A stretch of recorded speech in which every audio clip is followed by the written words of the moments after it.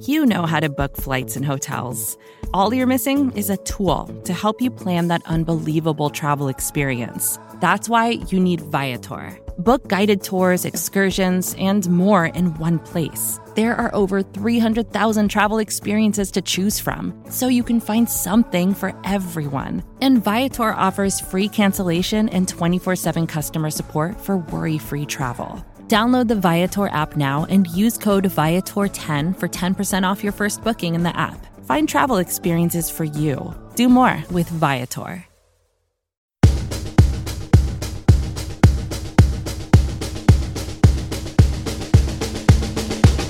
You ready?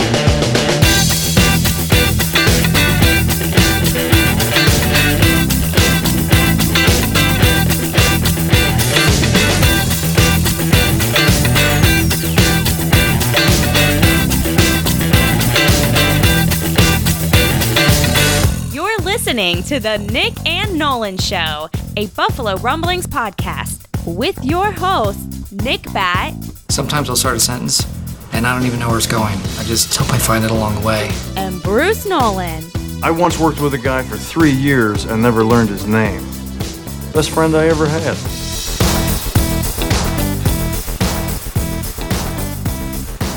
Welcome, everybody. Thank you so much for joining us for this edition of the Nick and Nolan Show, a Buffalo Rumblings podcast. I'm one of your co-hosts, NickBat. You can find me on Twitter at NickBat. Along with me, as always, Bruce Nolan. You can find me on Twitter at Bruce Exclusive. and along with us, although not always, especially not on this channel, is a very special guest. I'll let you introduce yourself, sir. Joe Marino. You can follow me on Twitter at the Joe Marino. That's right. We have got one of the most prestigious guests to ever join us here on the Nick and Nolan airwaves, Mr. Joe Marino from the Draft Network.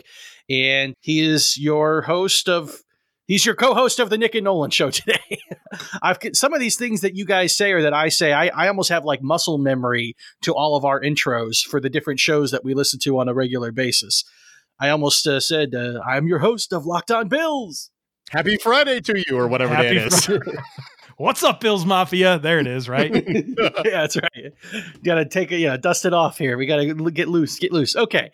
So what we are doing today is a unique thing that we've never done before on the Nick and Nolan Show, but I think that our listeners will very much like it. This is also the brainchild of Bruce, so all credit goes to him if this is something you do enjoy.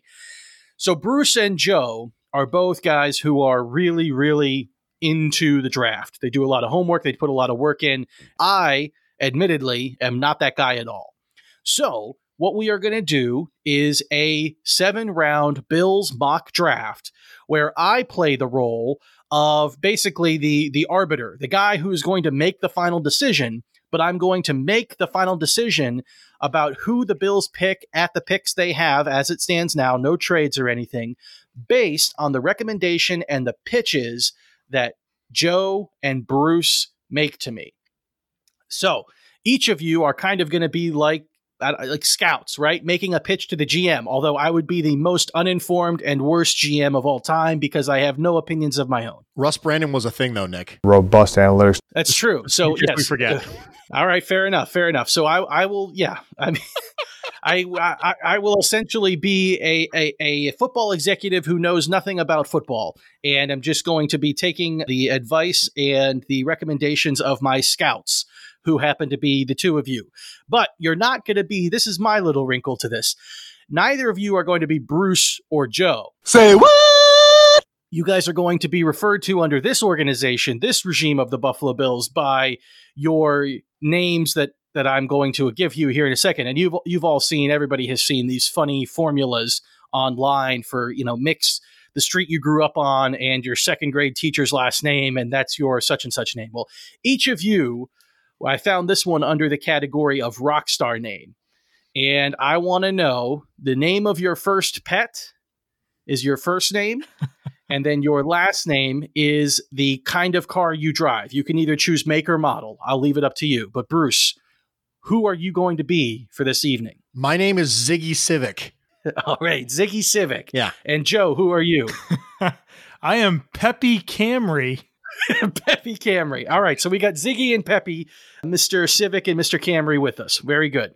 All right, let me go ahead and navigate over here, and we will get started on the mock draft simulator, unless either of you have anything you want to add before we jump into this head first. No, I'm good. The name adjustment is going to be something for me to deal with here. I am Peppy. I am Peppy. All right. So I'm using a fake name to cover up my fake name. Is that what you're saying? Well, yeah. Well, I had another one that I liked, but I thought, it might actually encroach on Bruce's desire for not giving FBI any information. So we'll go ahead and just go with the name of your first Peppy, the name of your first pet and the kind of car you drive. So there we go. All right. Okay. The draftnetwork.com. I feel like I've heard of this place. Yeah, I have too. Thanks for using it. The Draft Network, mock draft machine. Appreciate it. Oh, can you tell that I just bought rugs for my new home? Your predictive advertising here. Buy some more rugs, Nick. You know your wife wants another rug. You went cheap on her. These are some of the ones I actually bought too. So if you guys can't tell, we are all sharing my computer screen. So we're not in the same location. We are certainly socially distancing, states away, in fact. But everyone can see my computer screen through the amazing technology that exists. All right, are we ready, gentlemen? Can I get a drum roll? All right, and we're off. If you guys want, as this runs, you guys feel free to insert some commentary with the things that happen that may be interesting. So far, nothing really crazy. Joe Burrow went number 1 overall. Javon Kinlaw stopped at 16 to Atlanta. Justin Jefferson going 21 to the Eagles. I think a lot of people could probably call that. DeAndre Swift going to Kansas City is something that I think that a lot of people think would probably be a good idea there at the back half of the round. And, a team that just came off a Super Bowl championship, but really didn't have the running game that they really wanted. LaShawn McCoy's leaving and things like that. So, okay, the Bills are up at 54. Ziggy and Peppy, tell me what you see and what we're on the clock here. What should we be doing? Joe, you want to go first? I'm sorry, Peppy. Peppy, you want to go first? Yes, of course, Zig. Yeah, I'll take the honors here. First of all, Nick, would you mind scrolling down just a little bit so I can see some of the other options that are on the board? And my goal here is to convince Nick of the pick. And so one thing that I've done a little bit of research and knowing my GM is knowing that Nick is not for a running back at 54. So I am going to sway away from that idea. And what I'm going to try to convince you here, Nick, is that this Bills defense is an elite unit, right? But one thing that is true about it is it's not very exotic. There's nothing about it that people say or opponents say about this team and say that they do these really complicated things. It's a very scheme-driven defense where people are fulfilling their assignments. It's guys that have been together, a lot of continuity, and they play good, complementary team ball on defense, and they make you earn everything. Well, now it's time to take this defense to the next level. There's a really firm foundation in place at all 3 levels. But what the Bills need is an X factor on defense, and the pick that you should make in this situation is Southern Illinois safety Jeremy Chinn. And I'm reluctant to say safety because what Jeremy Chinn truly is a positionless defensive player.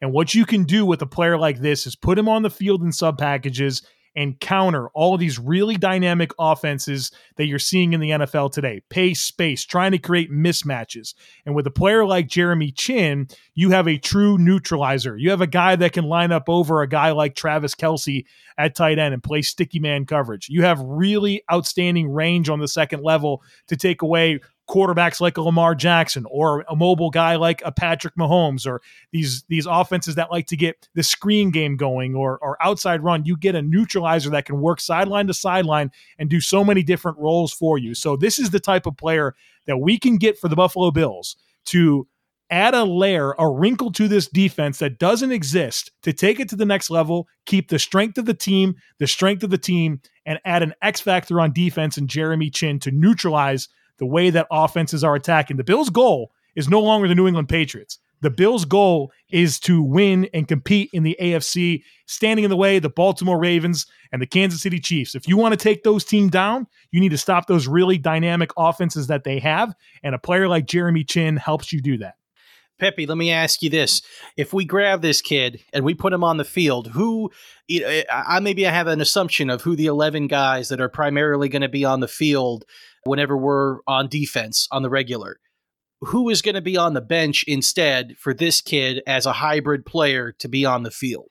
So you're going to be in sub packages primarily. On your base defense, you're still going to go with Milano, Alexander, and AJ Klein, and you'll have Poyer and Hyatt as your safeties. But when you take that AJ Klein player off the field and you put in a player like this based on personnel, if they go 12 personnel, 2 tight ends, you definitely bring in a player like Chin if you're going sub packages. If they have a big slot receiver that you want to deal with, put a player that's physical and match them at the line of scrimmage and try to create jams. You put them on the field, long and late downs where you want that speed, where it could be screen or draw. This is the type of player that you put on the field. So it's matchup specific, but the player that comes off from the base defense would be AJ Klein. All right. I don't know. All right, Ziggy, what do you got for me? I mean, I'm feeling some warm and fuzzies here about what Pepe just sent my way. First off, I'm really upset that Pepe picked Jeremy Chin because I wanted to pick Jeremy Chin, but I'm not going to. Instead, I will use my superior convincing skills to convince you that although Jeremy Chin is a great positionless defensive player to be able to put in this place, there is still, in my mind, a concern on the offensive line. And I'm going to tell you that Lucas Niang should be the pick at 54, and I'll tell you why. Cody Ford being at tackle still to this day is a concern. Lucas Niang should not be here. Lucas Niang is a first round product. The only reason he's here is because 19 was a down year because of a hip injury he suffered, and he really started to come out of his stance a little weird. If you watch the 2018 film, you actually have to go back on Niang to see the kind of potential that he has. He was a right tackle. There's no ambidexterity problems running into it. I think Tristan Wirfs recently on an interview said that switching from left tackle to right tackle is like wiping your rear end with the other hand. Don't have to worry about that with Lucas Niang. He was a right tackle at TCU. He can allow Cody Ford to kick inside to guard and have an absolutely monstrous right side of that line. If you remember the preseason in 2019, there were occasions where we had Cody Ford on the right at right guard and then Ty Nsekhe at right tackle, and having that level of beef up front allowed that side of the line to basically collapse down on people and really, really, really step forward in a positive way. Our defense is already very good. And if we're worried about Milano leaving, we can potentially deal with that next year. But this gives you a chance to get a day one starter at right tackle who should not be around at 54, if not for the buy low mentality that's going to get us him at 54 because of the hip injury. Everything looks to be okay. We are in a unique position with our particular facilities to be able to ensure that his recovery goes well. And instead of getting somebody who's going to play 60% of the snaps on defense, which is already a strength of the team, you're now getting someone who could potentially play 100% of the snaps on offense. Our offensive line was perfectly reasonable last year, but it wasn't so good that we can't stop looking at upgrade. And you can upgrade 2 positions on your team by taking Niang, putting him at right tackle, moving Cody Ford over to guard. John Feliciano is a good player, but his contract is up at the end of this year. And although we probably don't want to admit it, the back half of 2019 was just okay. In addition, we can still find some versatile defensive players later on in this draft. This offensive tackle group is a little bit top heavy, and I don't feel really comfortable waiting until the 4th, the 5th, the 6th to try to get an offensive tackle. If we want a starter and we want to upgrade that spot, we got to do it now. Is he stronger in pass protection or run game? I think he's stronger in pass protection, assuming the hip goes back to 2018. I got a little bit, I have some things to juggle with here. First of all, I'm trying to understand about whether or not the organization really, I know what Nick wants to do, but what does whatever GM I would be? Let's see, what my first pet and my current car, I would be Dusty Lincoln. All right. So what does Dusty Lincoln want to do with this organization? I think really I'm very interested in moving Cody Ford inside, but but which of you made it? I got to say, I think that the pitch that Pepe gave me was, I mean, that was a sexy pitch, talking about what we can do and where nobody really can basically be able to move the ball on us. The selection at 47 is Jeremy Chin from Southern Illinois.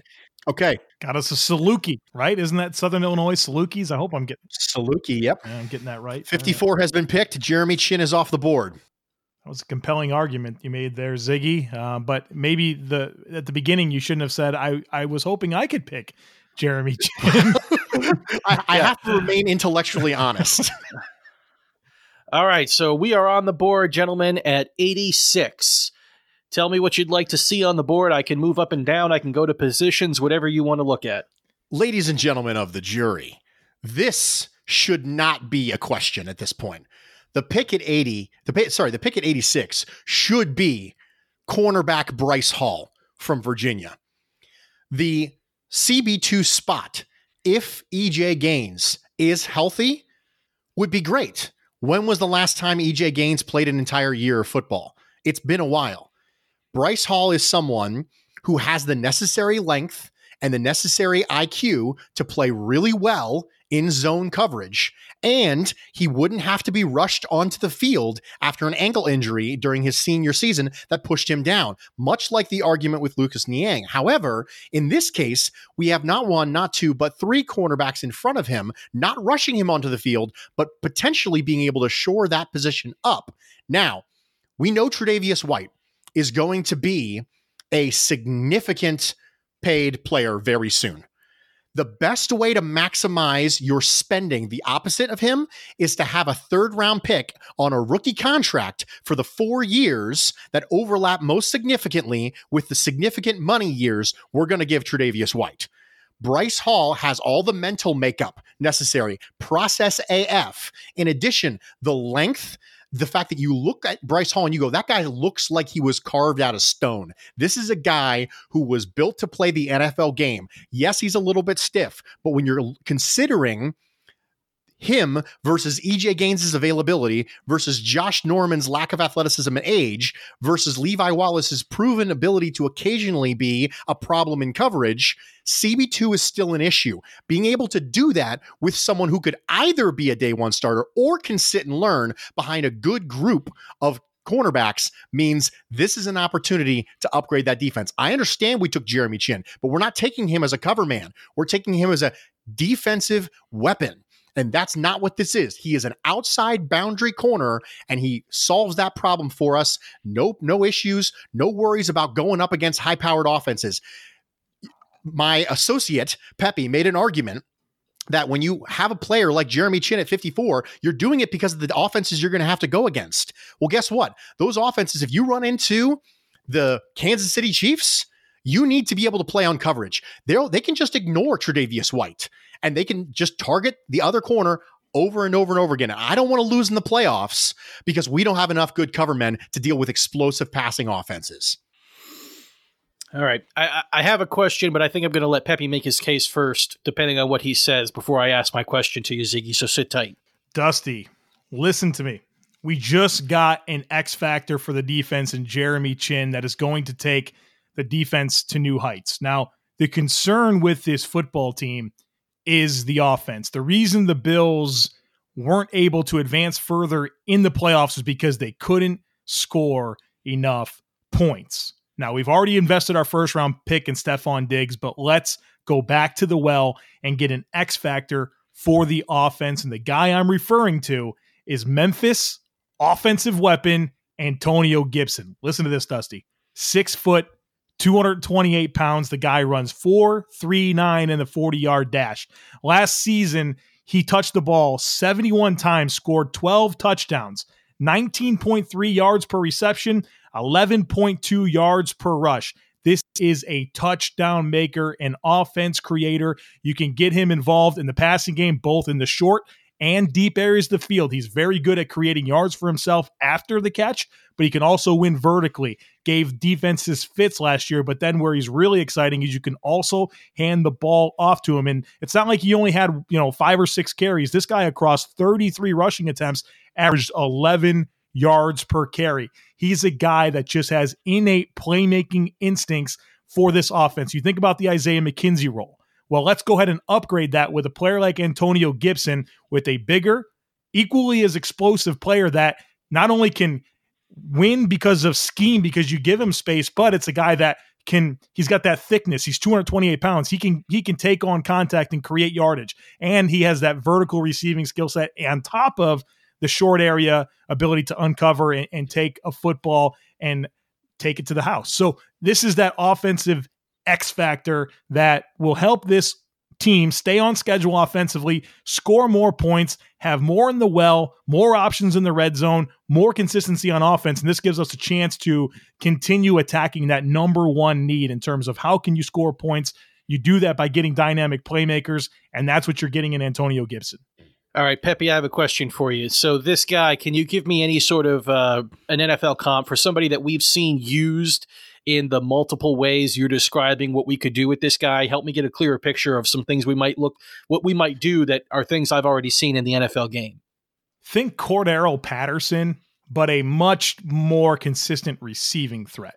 So, the same ability to win in space on end arounds and in the return game, but a much more polished ability to track and catch the football down the field and, accentuate that ability to create after the catch by being able to snatch the football, tuck it, and get up the field. It's just much more natural for him. So what you envision there, maybe like a Percy Harvin type player, I think maybe that's even a cleaner projection, but a little bit more physicality and size. Can he play straight up out of the backfield in the NFL, or is he going to be more of a receiver, line up in the slot, come end around, stuff like that? I think you can hand him the football.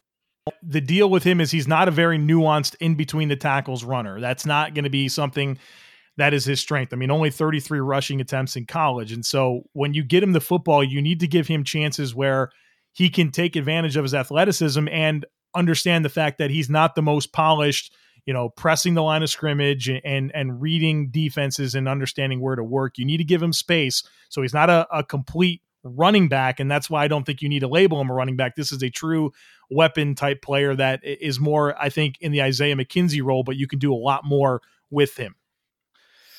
Okay, so you're advocating for almost a similar positionless weapon type guy like Jeremy Chin was in the first round. This is that guy on the other side of the ball.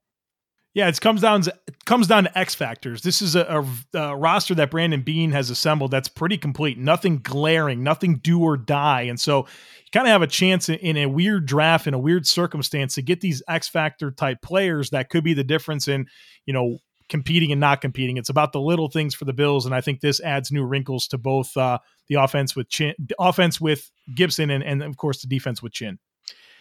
Okay, Ziggy, I got a question for you. So we went defense with the first pick.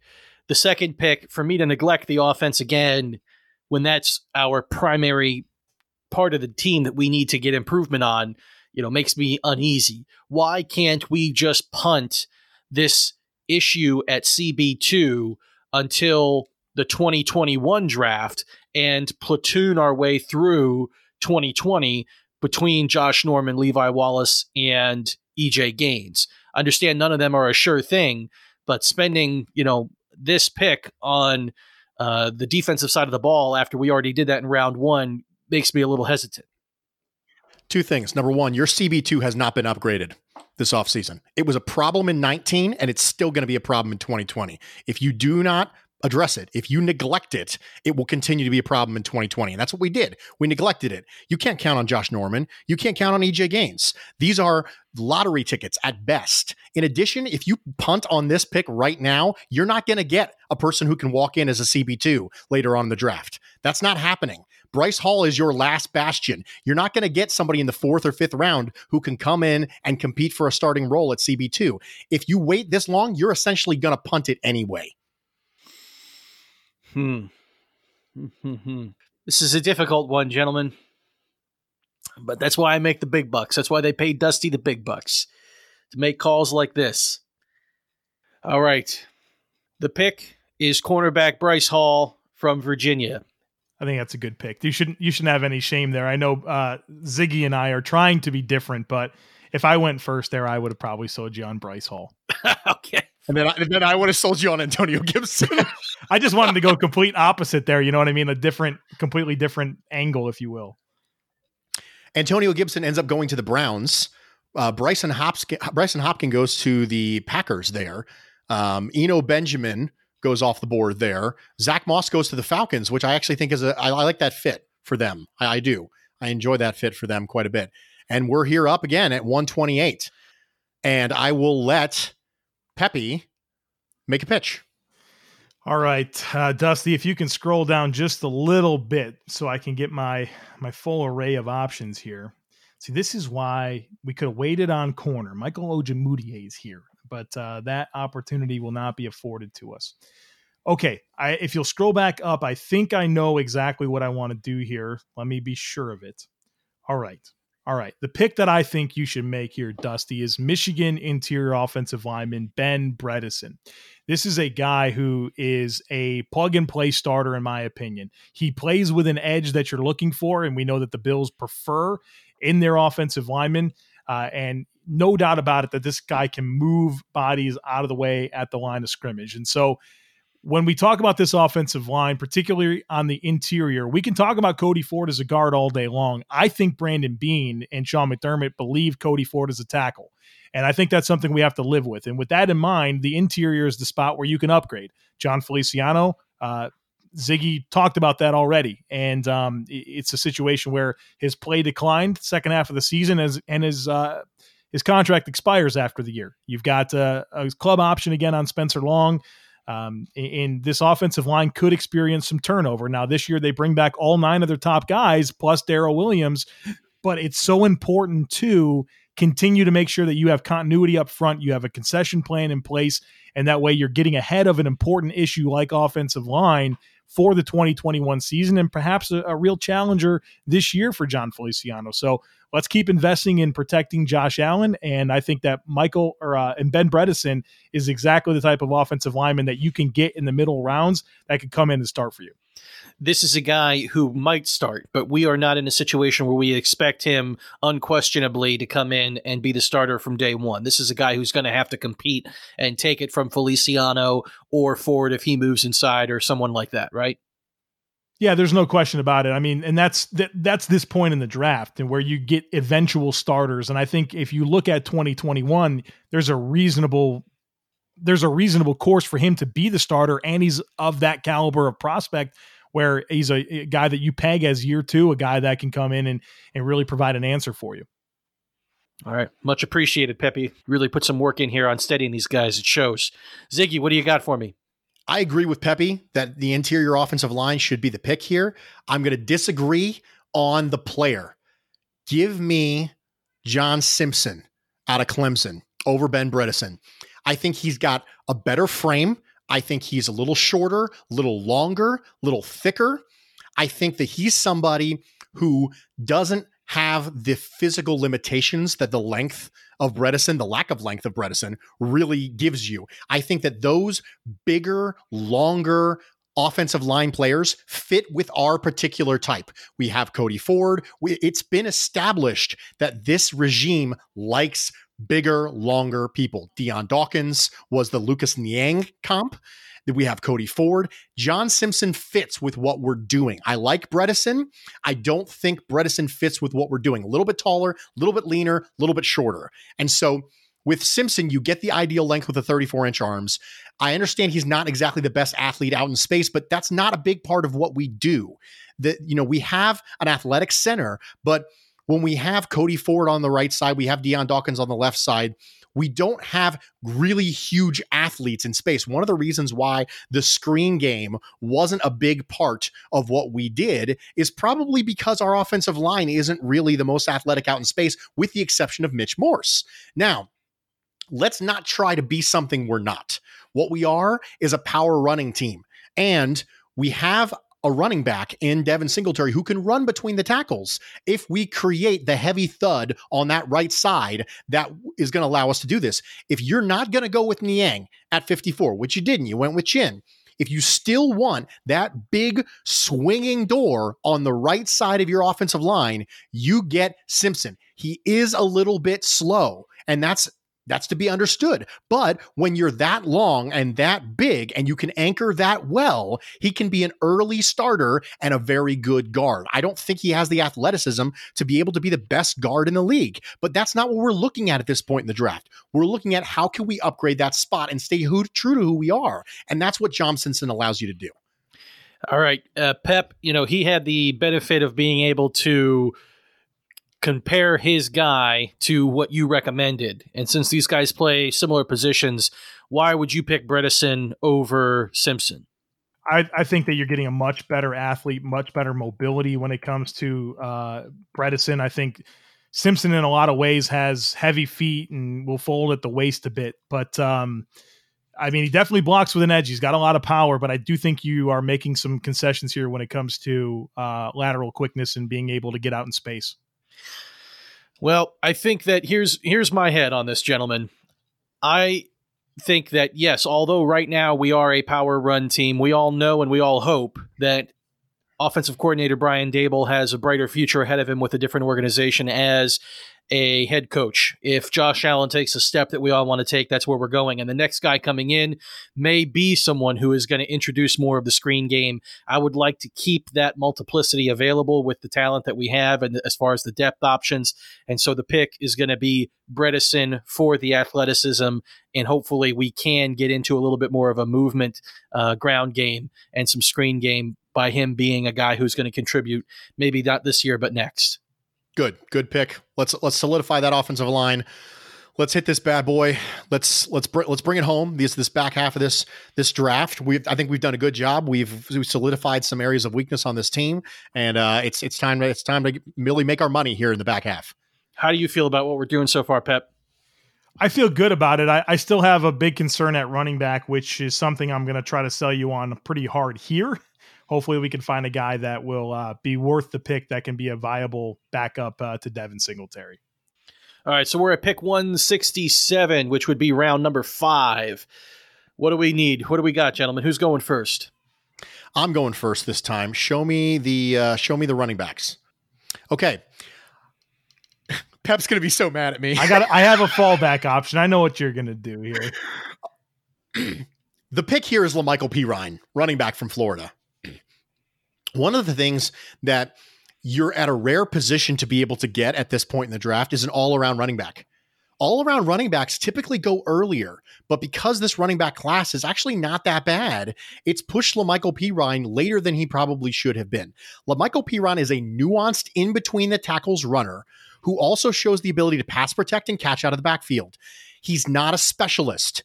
Now, Mr. GM, you and I have had discussions in the past about how specialism, when it comes to running back specifically, tips your hand offensively.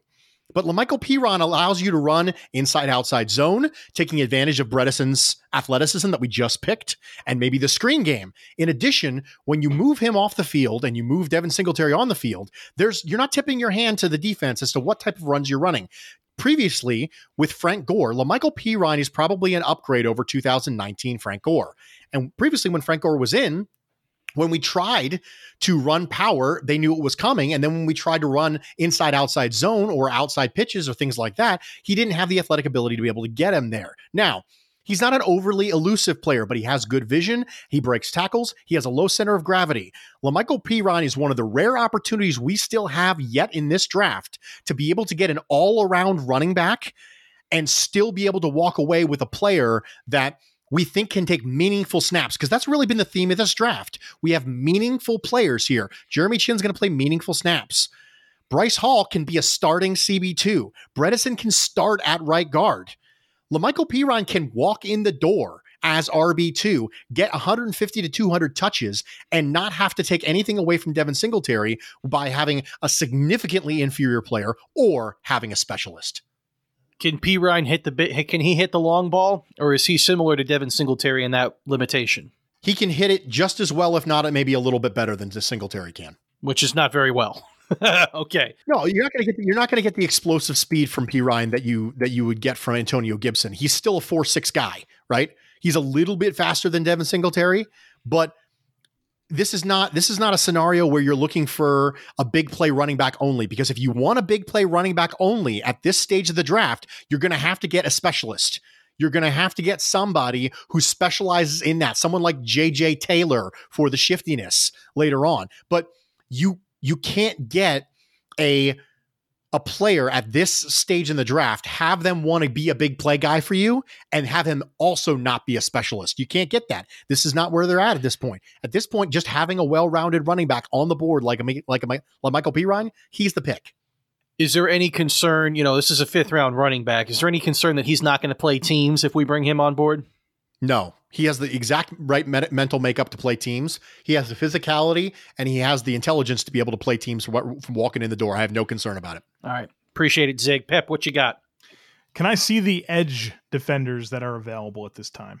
Because if there is one John Garvin, we are going to, oh no, he's been drafted.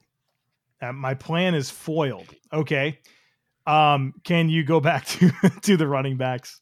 All right. Well, Michael Pirine would be a wonderful backup to Devin Singletary and give you a multifaceted skill set. There's another running back that I like as well, Michael Warren II from Cincinnati.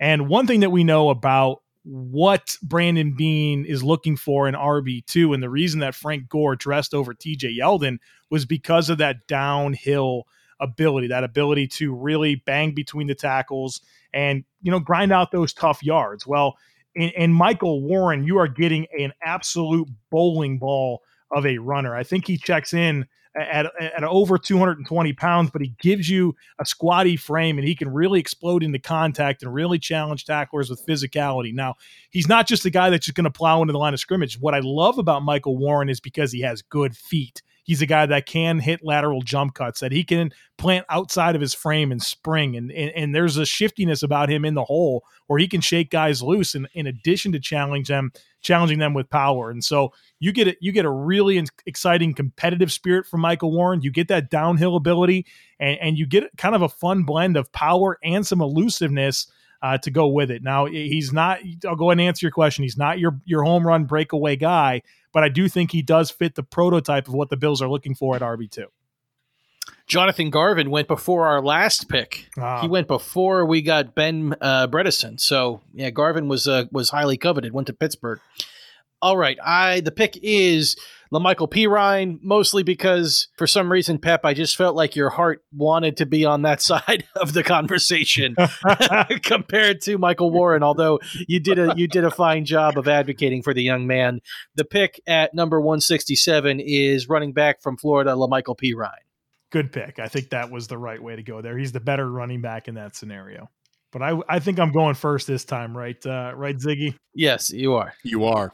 Well, before we move on to pick number 188, let's go ahead and take a quick break. We will come right back with the Nick and Nolan Show, joined by Mr. Joe Marino, where we are going through and doing a mock draft where each of those gentlemen are advocating for their choices, and I am making the final call. We'll be right back with you. Hey, this is Scott Galloway, author, professor, entrepreneur, and most importantly, host of the Prop G podcast. We got a special series running on right now called The Future of Work, where I answer all your questions on, surprise, the future of work. Questions including, what are we missing when we work remotely? Or how do we handle work-life balance when a major opportunity comes knocking? From the provocative to the technical, we're offering insights you won't want to miss. So tune in to The Future of Work, a Prop G Pod special sponsored by Canva. You can find it on the Prop G Pod wherever you get your podcasts.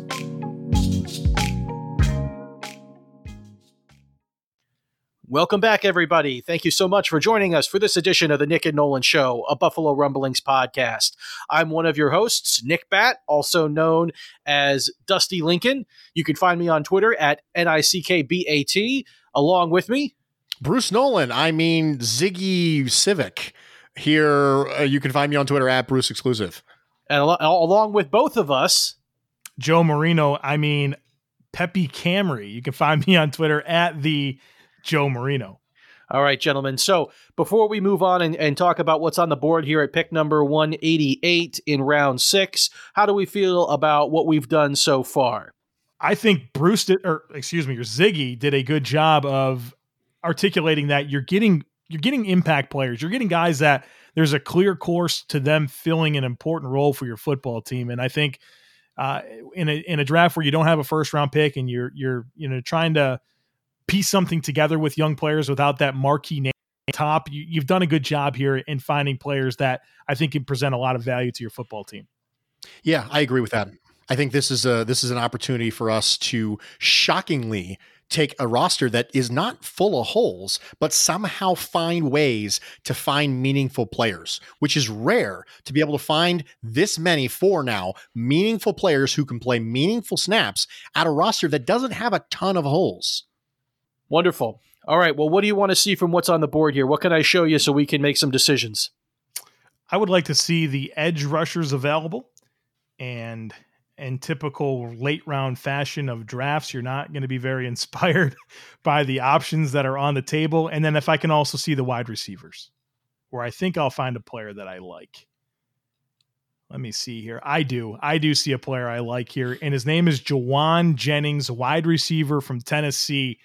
The Bills have a really exciting top three in terms of receivers. Diggs, Beasley, Brown, those guys are going to separate. They're going to get open. They're going to stretch the field. They're going to create exciting spacing. So now what you need is to add a different type of weapon into there. And Jauan Jennings may be the most alpha player of any player in this draft. Watch this dude with the football in his hands. He refuses to get tackled. Rare contact balance and ability to create after the catch in terms of just being physical, having good vision, being decisive, and really just that type of guy. When you think about inserting him into this offense with all that spacing that should be very favorable, getting the football in the short to intermediate areas of the field and allowing him to really create after the catch and create situations where you're converting third downs into first downs. And so he's got the above the rim game to go up and get the football. He's a tall, long guy, but it's also the yards after catch ability that really, really shines with Jauan Jennings. And so I'm thinking about adding more layers to the offense and different problems for defenses. Well, I've given you a ton of speed and separation skills. Now let me give you this dude that can win above the rim and create after the catch and really give you an alpha mentality, a dog-like mentality, a true competitor that I think will match the likes of a John Feliciano and a Josh Allen and a Stephon Diggs, guys that really play with an edge. Sounds kind of like a Golden Tate description there. That's not bad. I mean, Golden Tate is a much more polished football player, so that's why you would take him much higher in the draft. And Jauan Jennings, I mean, he's not a great athlete. He's pretty slow. I think he runs 4.72, so you're not drafting him for his athletic profile, but it's his competitive demeanor on the field, his contact balance, his physicality that really shines. That I think when you think about the infrastructure that's already in place in Buffalo, it's a place where he can thrive and a type of weapon that the Bills offense can use. Sounds like a great guy to have on teams too. Oh, there's no question. I mean, you're looking for a dog mentality, guy that's going to want to just run down the field and collision people and make tackles. When you're talking about your wide receiver 4 or 5, that's exactly what you need. And at this point in the draft, it makes a lot of sense. All right, I'm feeling good about that. Zig, what do you think? Show me the tight ends. Giggity. All right. I'm going to make an argument right here. And I'm going to say that, can somebody name me the list of wide receivers who have been successful in the NFL who ran a 4.72 plus? Anquan Bolden.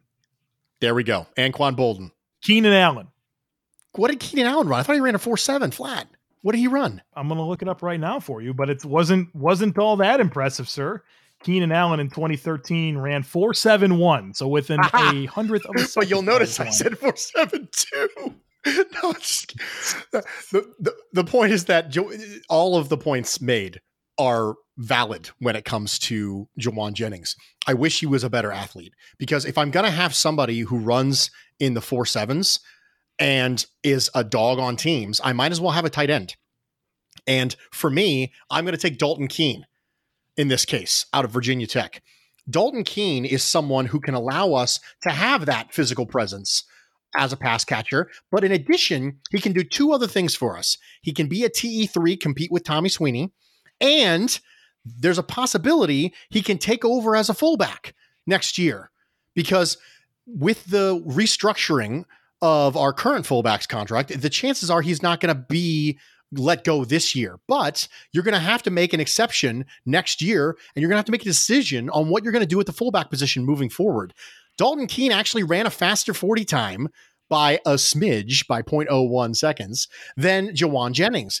And I think at 6'4", 253, he can play H-back, he can play tight end, he can line up in backfield and block. He does more things for you than a wide receiver 4 who doesn't return does for you.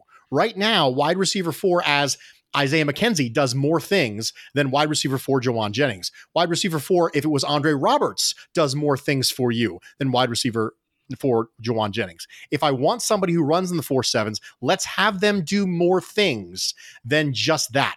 I think Dalton Keene was criminally underutilized at Virginia Tech. And I think that there's a chance there for him to be a Kyle Juszczyk sort of player for this offense in the same way that Juszczyk was a player for the Super Bowl contending San Francisco 49ers. In addition, it allows us to free up a roster spot, and roster spots not used on specialists, we talked about this before, are valuable. And when you have a fullback who blocks only and runs special teams, but he plays limited amount of offensive snaps, you're tying up a roster position with that fullback that you can use elsewhere. If we get Dalton Keene, he can come in and compete with Tommy Sweeney this year for tight end 3.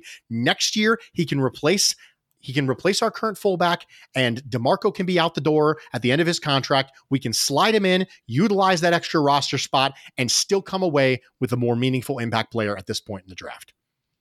Pep, this guy over here is telling me that this Keene kid is a diamond in the rough at this point and is, shitting all over the kid you were advocating for. You got any holes to poke in this Keene kid?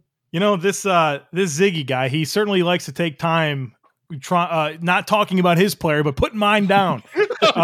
So I like Dalton Keene a lot. And here's the thing, Dusty, if you believe that our offensive coordinator can use Keene and get multiple tight ends involved and really tap into the H-back tendencies of a Keene and what he offers, then I would not hate that pick at all. And I think there's a lot to be said for that. And, is he going to replace DeMarco like you think he's going to? Is he really going to challenge for that roster spot?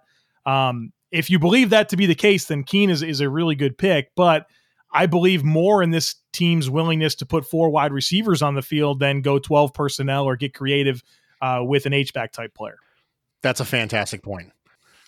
My issue with Keene is that we do have a very crowded tight end room. I don't think the Bills want to move on from Tyler Kroft. I don't think they want to move on from Lee Smith. And I fear bringing in Keene, we're just going to hope we can practice squad him for a year and then give him an opportunity to go after DeMarco.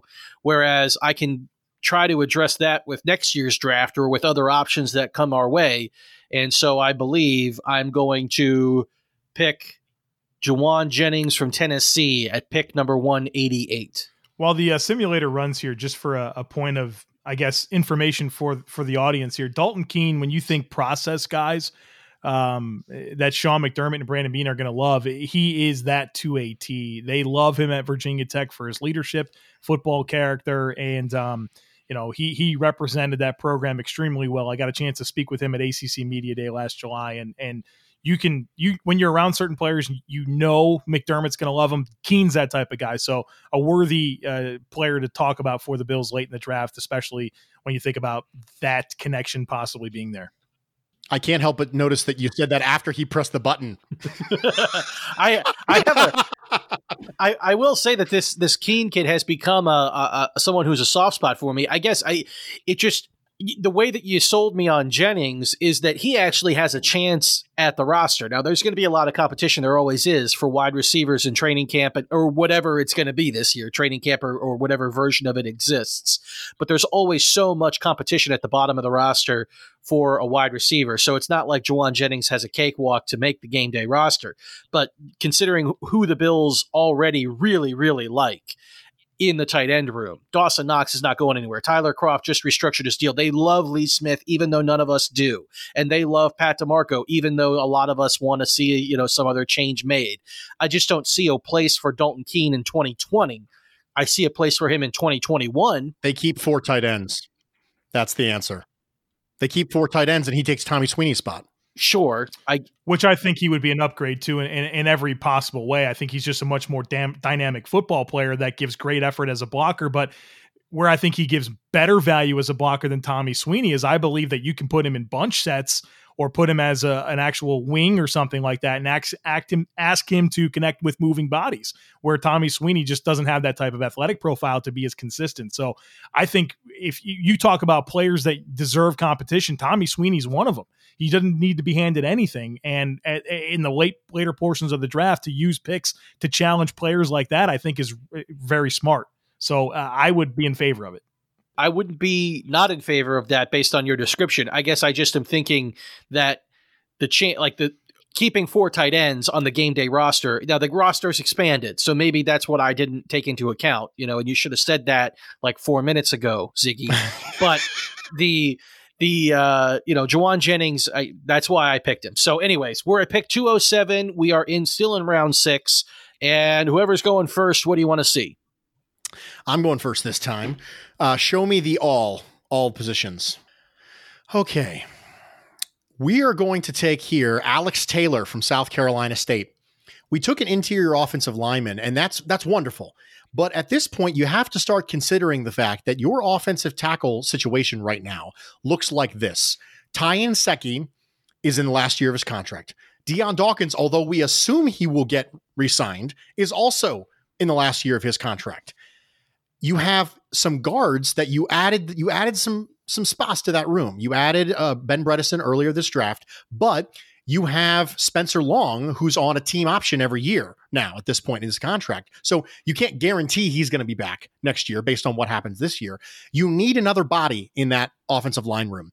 I think that if you're going to take a developmental tackle, I think Alex Taylor is about as good as you're going to get in this class, because I mentioned earlier when I was arguing for Lucas Niang that the drop-off at offensive tackle when it comes to plug-and-play starters is fairly reasonable, and I don't think Alex Taylor is that. However, this is not a scenario where you're trying to plan for 2020. This is a scenario where you're planning for 2021. You have to have somebody who's been in your building. Offensive tackle is not a position that you want to go into 2021 with 2 holes. You want to have somebody in the building you feel good about who can step up or at least give you that option. Now, Alex Taylor, still a little bit newer to football. Still has some technical development to go, but all the tools are there. He absolutely monstrous. You could make an argument he's still filling into his frame. I mean, we're talking 6'8", 6'9" on Alex Taylor. And even though he's north of 300 pounds, he still has room to add more. I think that Alex Taylor has the ability at this point, because of his technical lack of prowess, to be somebody who you take a shot on later in the draft. As you get in later in the draft, there's 2 lines of thinking. Either I take someone who has all the athletic traits, or I take someone who has none of the athletic traits. I take someone who has none of the athletic traits but a high floor, or I take someone who has all the athletic traits and potentially a high ceiling. This is the spot where you take swings on athletic gifts, and that's what you're getting. In addition, Alex Taylor gives you that ability, the foot speed. He gives you that ability to do the things that mesh well with your Bredesen pick earlier. If you want a little bit to get better athletes on the field, Bredesen and Taylor allow you to change the idea and the mentality from these big, plodding, long, slow-footed, heavy-legged offensive linemen to more nimble, more athletic players who can play out in space. If you want to do it, Bredesen melds very well with what you're doing here with Alex Taylor. So Taylor is big as far as long. He's tall, he's long, and he is a good athlete, right? I mean, those are all desirable things, especially in pass protection. Yes. The cons are that he's new to the game and, maybe not exactly the killer or the dog that we talk about, right? Well, he's still learning that part. And sometimes the dog comes with confidence. Sometimes the dog comes out when you know what you're doing. And when you have a player who hasn't been doing it that long, I don't think it's unreasonable to expect the dog to evolve in him. And that's one of the things that I think is interesting to talk about when you talk about these players who are new to their position. And sometimes the last thing to come around is the dog, because the dog comes with the confidence, and the confidence hasn't come when you're somebody who's new to playing the position. So I don't think you can necessarily say he's inexperienced, that's a good thing, he has an upside, but then also knock him for having that lack of aggression. And the aggression comes with confidence, and the confidence will come with time. All right, Pep, what do you think? All right, Dusty, you didn't get a running back with home run potential, but I've got one for you here late in the draft that does a whole lot more than just hit home runs. I'm talking about Louisiana running back Raymond Calais. And the appeal here is explosiveness. He runs low 4.4s, and he's got wonderful game speed. You see this show up on the field with just the way that he breaks almost every pursuit angle that he's challenged with. In 236 carries across his career, averaged 7.8 yards per rush. He's a really dynamic kick returner. 2 touchdowns as a kick returner, was an all Sun Belt selection as a kick returner. And then we talk about guys late in the draft that can do more things for you. This guy is experienced already as a gunner on punt teams. So I get an explosive back that we can get the football in space in the screen game, have him work off tackle, give him some manufactured touches and ask him to create, which he's proven able to do. He's a all-conference kick returner, proven as a punt gunner. And no, he's not the biggest back, but he plays big. He's physical. He's a guy that, you remember CJ Spiller, how he was allergic to contact and just wanted to get out of bounds as quickly as possible. This is a guy that knows how to set up tacklers and isn't afraid to take on some contact and really, be physical as well as not just a joystick fast guy. So I think this is the type of guy late in the draft at running back that will answer that question you have in terms of having a true long ball guy, but also do more than just that in terms of providing value as a late round rosterable pick. Do you want to take a page out of Ziggy's book and shit all over the guy he advocated for before we move on? No, I think Alex Taylor, you have a tough decision to make here because the developmental appeal for a player like Alex Taylor at a position like offensive tackle is well worth the pick as well. So this to me is a true, what flavor do you like at this spot? When you're less gifted, sometimes you have to fight dirty, okay? That's just the way it is, okay? Sometimes you got to throw dirt in the person's eyes and you got to use your fingernails, you got to scratch and claw. You got to do what's necessary because you're clearly outmatched. Too kind. I also just kind of want him to pick more of my guys more than anything, so there's a competitive side of me here, and now Nick or Dusty knows that, so. This is tough. I guess part of me thinks that these guys like Raymond Calais, that description is enticing, but it also sounds like a guy that is available, at the end of a lot of drafts and available after drafts are over for UDFAs. This Alex Taylor kid, I think that's a little bit rarer of a find with him to have this length and to be still new. There's always a little bit of hope when a guy is new to the game that there is just a very acceptable, reasonable, understood level of progression that they're going to develop their skill. They just literally haven't hit there while everybody else who's being drafted has been playing for X amount of years longer.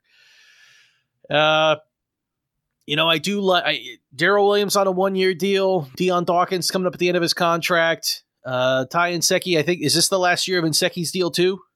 Yes. The pick is Alex Taylor, offensive tackle, South Carolina, at pick number 207 in round 6. Down to the nitty gritty here, gentlemen. Are we tied? Is it tied? It's tied. I think this is the tiebreaker. Pick number 239 coming right around the corner. And I get to go first. Which means he gets closing arguments. I do. All right, here we're up. What do you want to see? I want to see if I want to see if Braden Mann is here. Show me the punters. Type in Mann into the top right-hand corner there where it says find a player. He is. Now, I openly say that he should not be here. Punters of this caliber will typically go in the 4th round, but I don't think Alex Taylor will be there 207 either. So let's just go ahead and say my pick is Braden Mann, punter from Texas A&M. I think he's the best punter in the draft, and I think that punter is an easily upgradable starter. And when you have an opportunity to upgrade a starter, regardless of how late in the draft it is and how seemingly meaningless the position is, if you have a chance to upgrade a starter with the 239th pick in the draft, you take it. Now, punters have a significant impact on starting field position. Starting field position has a significant impact on points scored. This is a scenario where going from the best punter in the game to the worst punter in the game can change your average points per game by, something significant. I think I did the math with Pepe on a previous conversation, and we determined that there's a possibility there that there's a 4-point swing between having the best punter in the game and the worst punter in the game, just based on the effect it has on your starting field position. The fact of the matter is, with this haul, which we have done a spectacular job at, this team is markedly more talented with players who can walk in the door and have impact right now. Alex Taylor notwithstanding.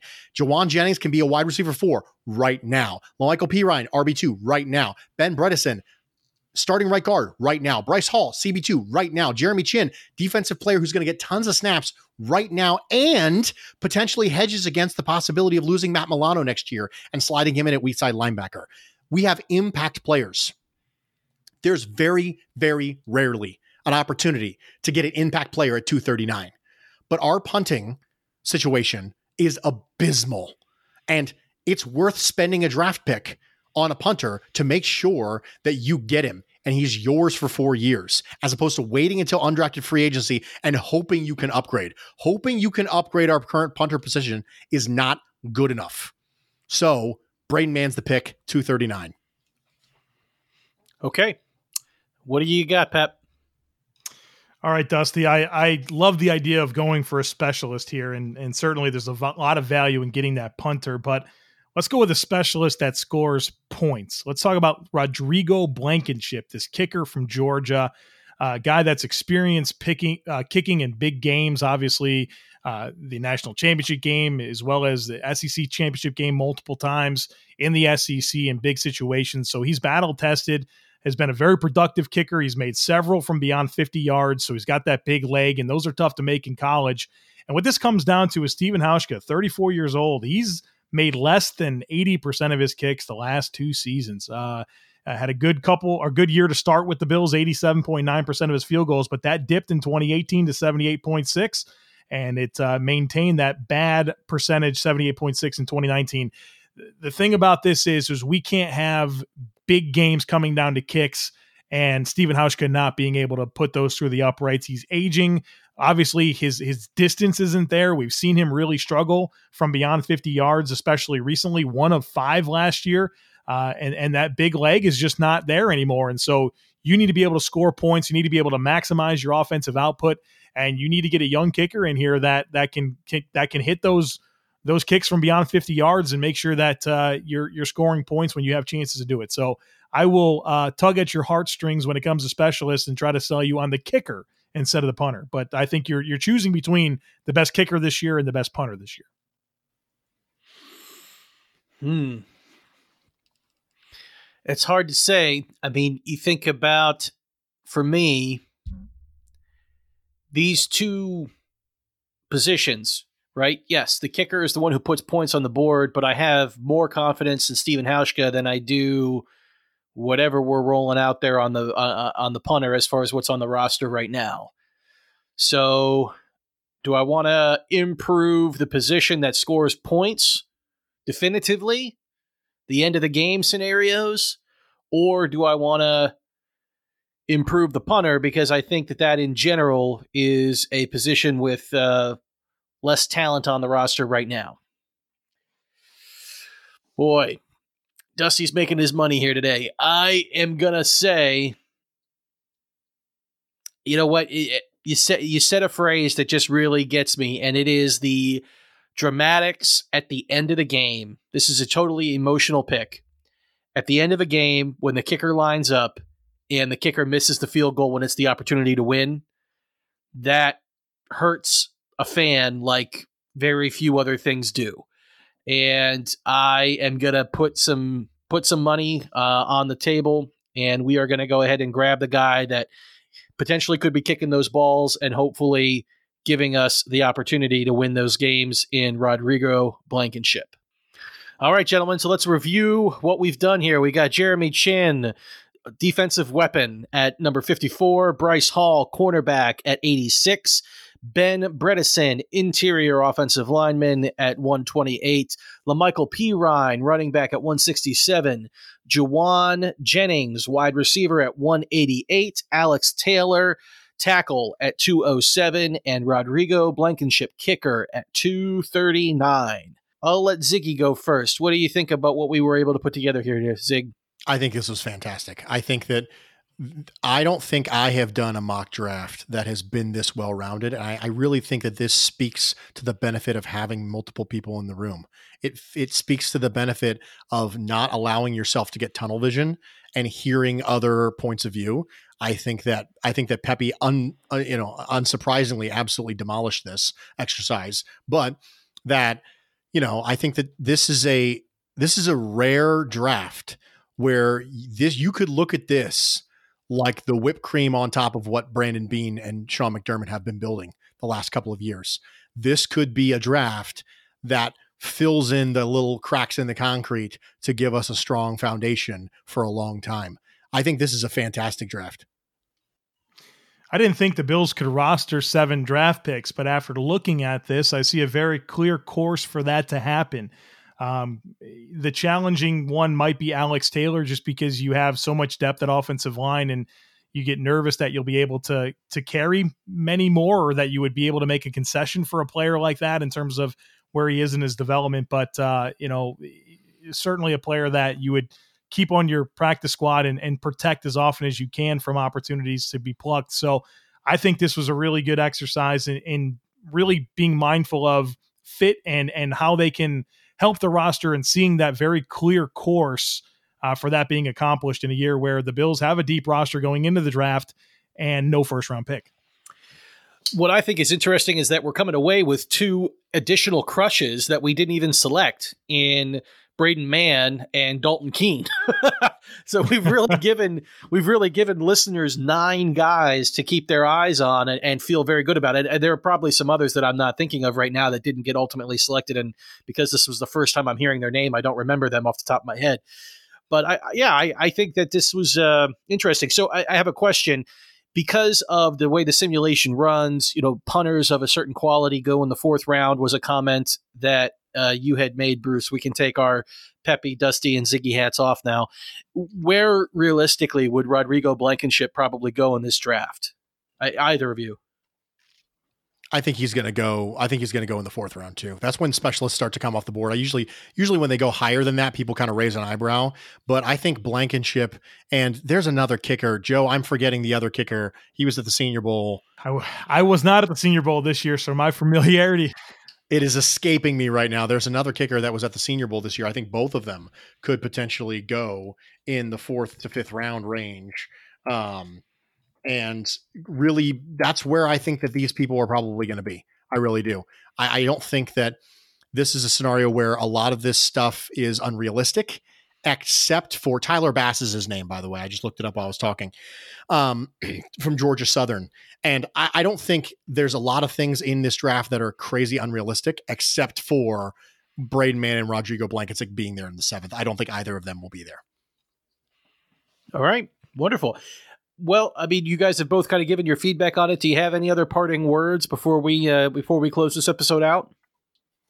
Yeah, I think the one thing I've been trying to preach about, I guess, if you will, when we talk about this draft for the Buffalo Bills, is nothing is do or die. There's certainly areas to upgrade in terms of depth. There's areas that we all feel individually concerned with that Brandon Beane can upgrade. But at the end of the day, this isn't going into a draft where the Bills have to get a starting 3 technique or starting quarterback, or there's no Mike linebacker to be found. And you're relying on this rookie to come in and has to start for you and has to be good as a young player that in their first taste of NFL action. And so I love the draft as much as anybody. I've made a career out of the NFL draft. I know how important it is. And the Bills need to make these picks count. But I feel for the first time in a very, very, very long time that nothing is absolutely do or die. And so maybe you think running back's a big need. Maybe you don't. Maybe you're fine with the cornerbacks. Maybe you're not. But at the end of the day, this regime has drafted extremely well and put themselves in a strong position for the board to fall to them and go get their guys potentially and make the moves that we've come accustomed to Brandon Beane making. But at the end of the day, this is a good football team, a good roster, and an opportunity to add to it where, like I keep saying, nothing is do or die. The Bills don't have to get a year one rookie starter. Yeah, I'd agree with that. I think that the definition of the word need is different this year than it has been in Bills teams in the past. I think that need is not a binary. It's not, yes, we have a need, or no, we don't have a need. It's how much of a need is it? And there aren't any massively glaring holes. As much as I like to pound the table about CB2 and other people pound the table about RB2, those aren't needs relative to the needs we've seen from this regime in the past. From this organization has gone into drafts absolutely having to draft a player at a position and absolutely needing them to come in and contribute meaningfully their rookie year. I mean, it wasn't that long ago when we were in that position as an organization, but we're not anymore. And so really the needs aren't as extreme as they've ever been. And because of that, like Joe said, things are on the table. If they drafted a wide receiver at 54, I considered pitching Laviska Shenault right there at 54 as a wide receiver 4, as a crazy, crazy upgrade to Isaiah McKenzie and someone who can fill a lot of those roles for us.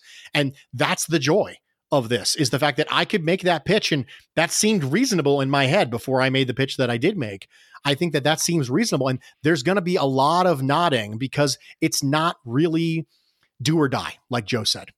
Well, Joe, at least from one half of the hosting crew here, thank you so much for joining us on the Nick and Nolan airwaves. This is the first time that you have been on our show, at least with both of us. Have you been on before with just Bruce? Yeah, Bruce and I hooked up for some free agency talk. Oh, well, wasn't as good as this. So, thank you, Joe, for joining us for this edition of the Nick and Nolan Show. And thank you, everybody, for listening and tuning in to this edition of the Nick and Nolan Show. We would love to hear your feedback of what you thought of the episode. Feel free to leave us a review either on iTunes, Stitcher, or hit us up on Twitter. You can find me at NickBat, NickBat. Joe, where can the people find you? At the Joe Marino. And Bruce? At Bruce Exclusive. And as we go into the last day of the week, you guys are hearing this on Thursday, hopefully, if you're listening to it on time. Come Friday, we will be back in your feed with another episode of the Nick and Nolan Show. But, one of the things I like doing here recently is catching guys on hot mics. And before we started recording this for the actual episode, I had Joe Marino said something very, very interesting right before we started recording, and it was this. I do the cha-cha like a sissy girl. I like-a do the cha-cha.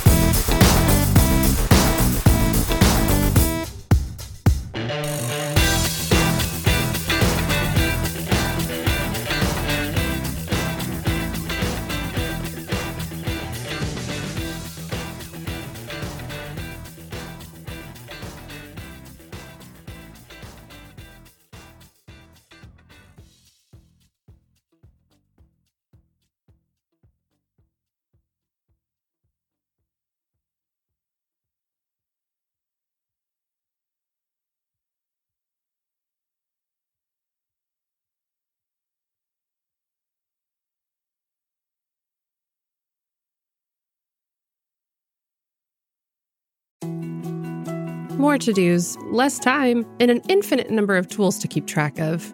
Sometimes doing business has never felt harder, but you don't need a miracle to hit your goals. You can just use HubSpot, because their all-in-one customer platform can make growing your business infinitely easier. Imagine this: high-quality leads, fast closing deals, wildly happy customers, and more benchmark-breaking quarters. It's not a miracle, it's HubSpot. Visit HubSpot.com to get started today.